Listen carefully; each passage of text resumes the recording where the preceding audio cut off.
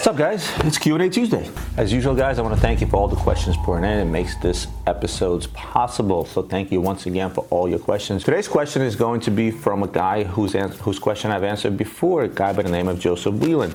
And his question is, can I ask a personal question? How did you get started? Did you have investors to be able to purchase such an extensive inventory of expensive watches and jewelry? Or did you just start small and just build bigger and bigger over the years?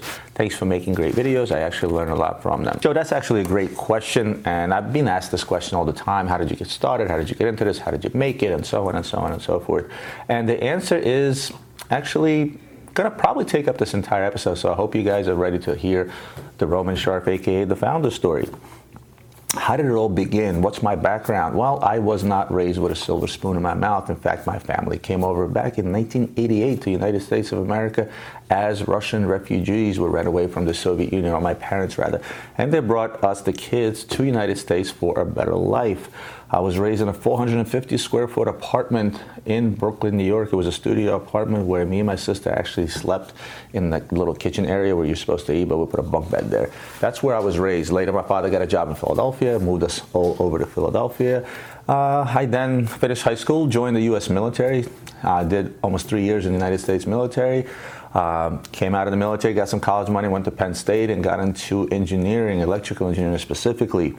But at the time, the computer market was hot, so I got into the more of a programming and the computer science end of things and started working in the banking industry, with my latest job landing me in New York City for Deutsche Bank. By the time I was 26, I was a VP at Deutsche Bank. You know, I was doing extremely well, actually, and had an office on the 25th floor overlooking Radio City Hall, and thought I was living the American dream until a gentleman by the name of, I'll call him Mr. H, came to my house one day. I knew him through a friend. And he said, listen, I'm in the watch and jewelry business. He seems to know all this computer stuff. I'm clueless to it. Why don't I bring you some of my stuff and you can throw it up on eBay, because this is where a lot of watches are selling now. And he was a smart guy. He knew where the trends were going. The internet was just starting. My first question to him was, who the hell is going to buy $10,000, $15,000 watches online? Now, at the time, I was somebody that was into watches, that liked watches. I knew quite a bit about watches. Well, maybe not as much as I do today, but I still knew a decent amount about watches. I was into it. I already had a Rolex, a Frank Mueller. I had a couple of high-end watches. And this is something that intrigued me, but nevertheless, I said, who the hell is going to buy $15,000 watches online? My wife, Anna, at the time was pregnant with our first son, and she was already at home. She was about 6 months pregnant. This is how I know how old my business is, because my wife was literally 6 months pregnant when this whole thing started, and my son is 15 now, so the business is a little over 15 years old. And I kind of wasn't going for it, and my wife was like, listen, I don't really have much better things to do here. I'll take a few pictures here and there, and then throw these things up. You never know, it can be some great additional income. So okay, let's do this. Of course, about a little less than 4 months later, my son was born, and now my wife was busy full-time with my son. And mind you, I had a pretty demanding job. I probably worked almost 60, 70 hours a week, and I commuted 2 hours each way to New York City from Philadelphia, so 4 hours out of my day were the commute. And on top of that, now I had this little business on the side. So I pretty much worked 24/7. I'd be up at 5 o'clock in the morning. I wouldn't get home till about 7:30, and then I'd probably go to bed at around 11, 12 at best. And there was a baby crying full time. Interesting times. So lo and behold, it went on like this for about almost 3 years, and the business started taking off. To my surprise, I didn't realize just how much you can do online when it comes to high-end things. Now, I knew you could sell cheap stuff here and there, and eBay was booming, but I never thought that watch guys would actually take to eBay to buy these high-end pieces, because remember, at the time, it was all about the stuffy boutiques and the white glove service and all that other crap. You know, internet guys, I spend 90% of my time convincing guys why they should buy from me, how they can trust me to send me a ton of money, basically. But slowly but surely, times have changed, and more people came onto the market, and online and websites started popping up.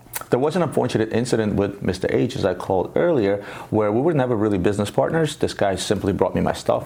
The company Luxury Bazaar is something that I formed. His company was called something else, and anytime I would sell one of his pieces, he would basically invoice Luxury Bazaar, I would pay him, keep my profit, and move on. But it was all his money at the time.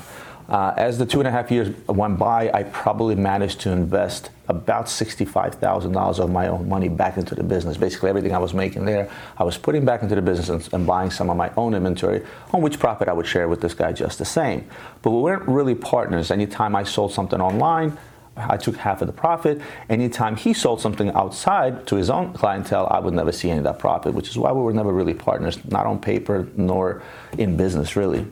And then as the years were going by, I was feeling that, I was kind of being taken a little bit. It's an unfortunate incident, but it happened. And basically what happened was the guy was front loading. What front loading means in my business is he comes to me and says, hey, Roman, our cost on this watch is $10. I go and sell it for $12. I give him $11. I keep $1. 50-50 sounds fair. However, it wasn't the case, because later on I found out through the vendors that he was using that his cost actually wasn't 10, it was more like 8 or 7 or even sometimes 6. So he was basically getting the majority of the profit. And lo and behold, 3 years later, I was at a crossroads. I made a pretty big name for me, unfortunately, at Deutsche Bank during 9/11. So when the planes hit the 2 buildings, our development offices got destroyed at 130 Liberty, which was right across the street. It was the building, if you remember, that had a big chunk of the World Trade Center stuck right into it. I'm sure you saw all those images. And because that happened, there was a lot of work that needed to be done for their global payment systems. And I work around the clock to come up with a solution for that system to continue working post 9/11. And I was doing well at the bank. I was going to go places, but at the same time, my business was booming because the internet was booming, and so was the watch industry on the internet. So I was at a crossroad, and I decided, you know what, I'm going to go my way, and I'm going to work for myself. I don't no longer wish to work for anyone else. I guess the biggest reason post 9/11, you had a lot of issues in the markets, and financial markets went down, and people were getting fired left and right. In fact, one day on my floor alone, I saw about 25% of the people have to get up and leave and escorted by security because they were let go. And I said, you know what, I don't want that to be my fate. I'm just going to go work for myself.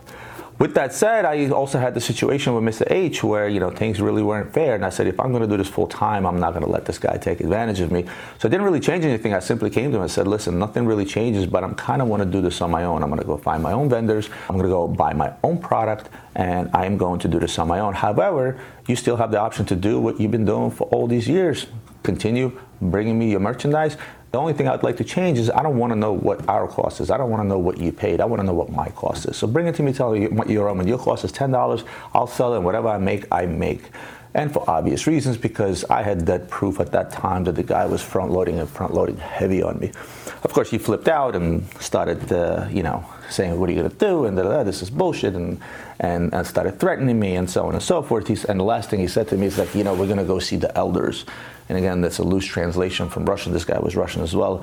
But it's some old Russian gangster shit that you basically go see some guys that are reputable, that are older, and they hear both sides of the story, and they tell you who's wrong, who's right. I said, not an issue.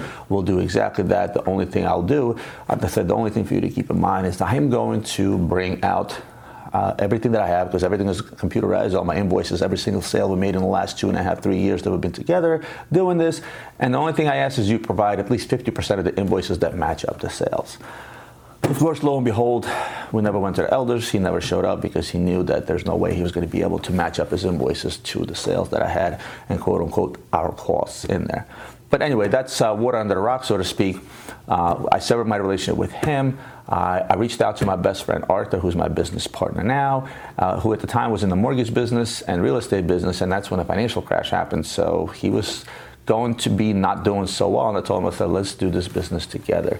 At that particular time, that kind of answers your question, I brought about $65,000 to the table, which is pretty much all I had at the time. That kind of came from that business in the last 2.5 years. And then Arthur brought about $250,000 to the table from a credit line that he had on one of the properties that he owned. And that's how Luxury Bazaar got started full time. 6 years ago, or 7 years ago, I started doing business with a company named A&G Jewelers, and these guys were a jewelry wholesaler at the time of 25 plus years. I found one of the partners. A&G stands for Alex and Gary.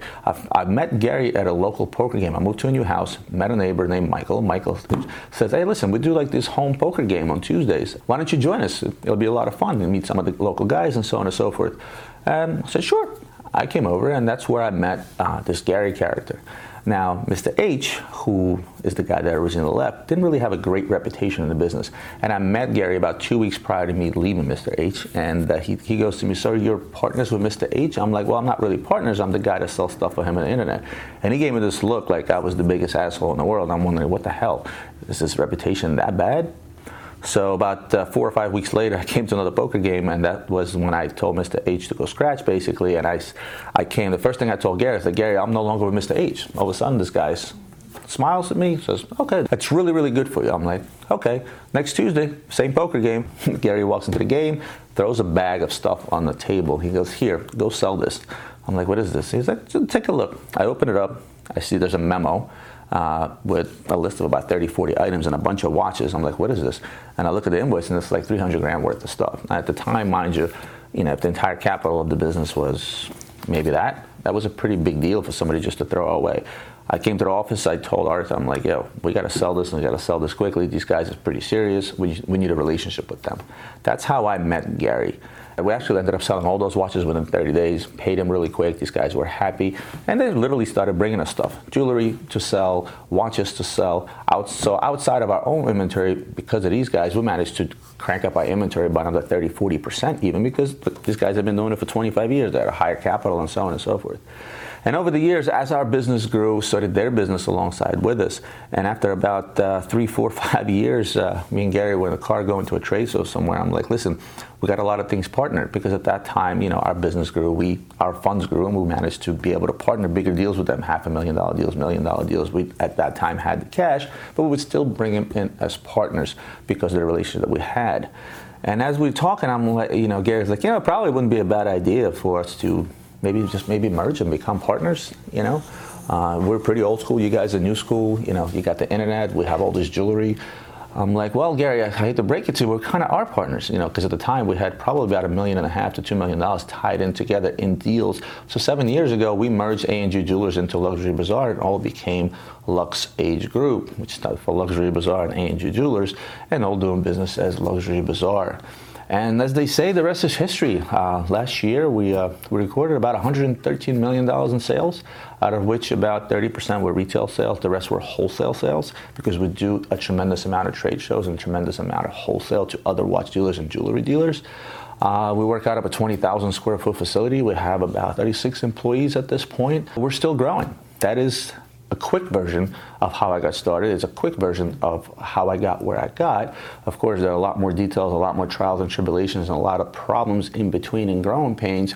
But I gave you sort of the quick positive version, so I hope that tells you and answers your question. Bottom line is this. No, I did not have investors. No, this business did start from scratch. I did get lucky. And if Mr. H was honest with me, till this day, he'd be sitting somewhere in the pretty office in this building, enjoying the reaps and the rewards of what he actually has started. So no matter how bad he may have treated me at the time, and no matter the fact that he may have front-loaded and quote-unquote stole money from me as I was selling this product and the business was starting to grow, I'm still till this day thankful to him, because if he didn't walk into my house that one day, I would probably still be sitting up on the 25th floor in New York somewhere, working for Deutsche Bank or elsewhere, and be a corporate figure.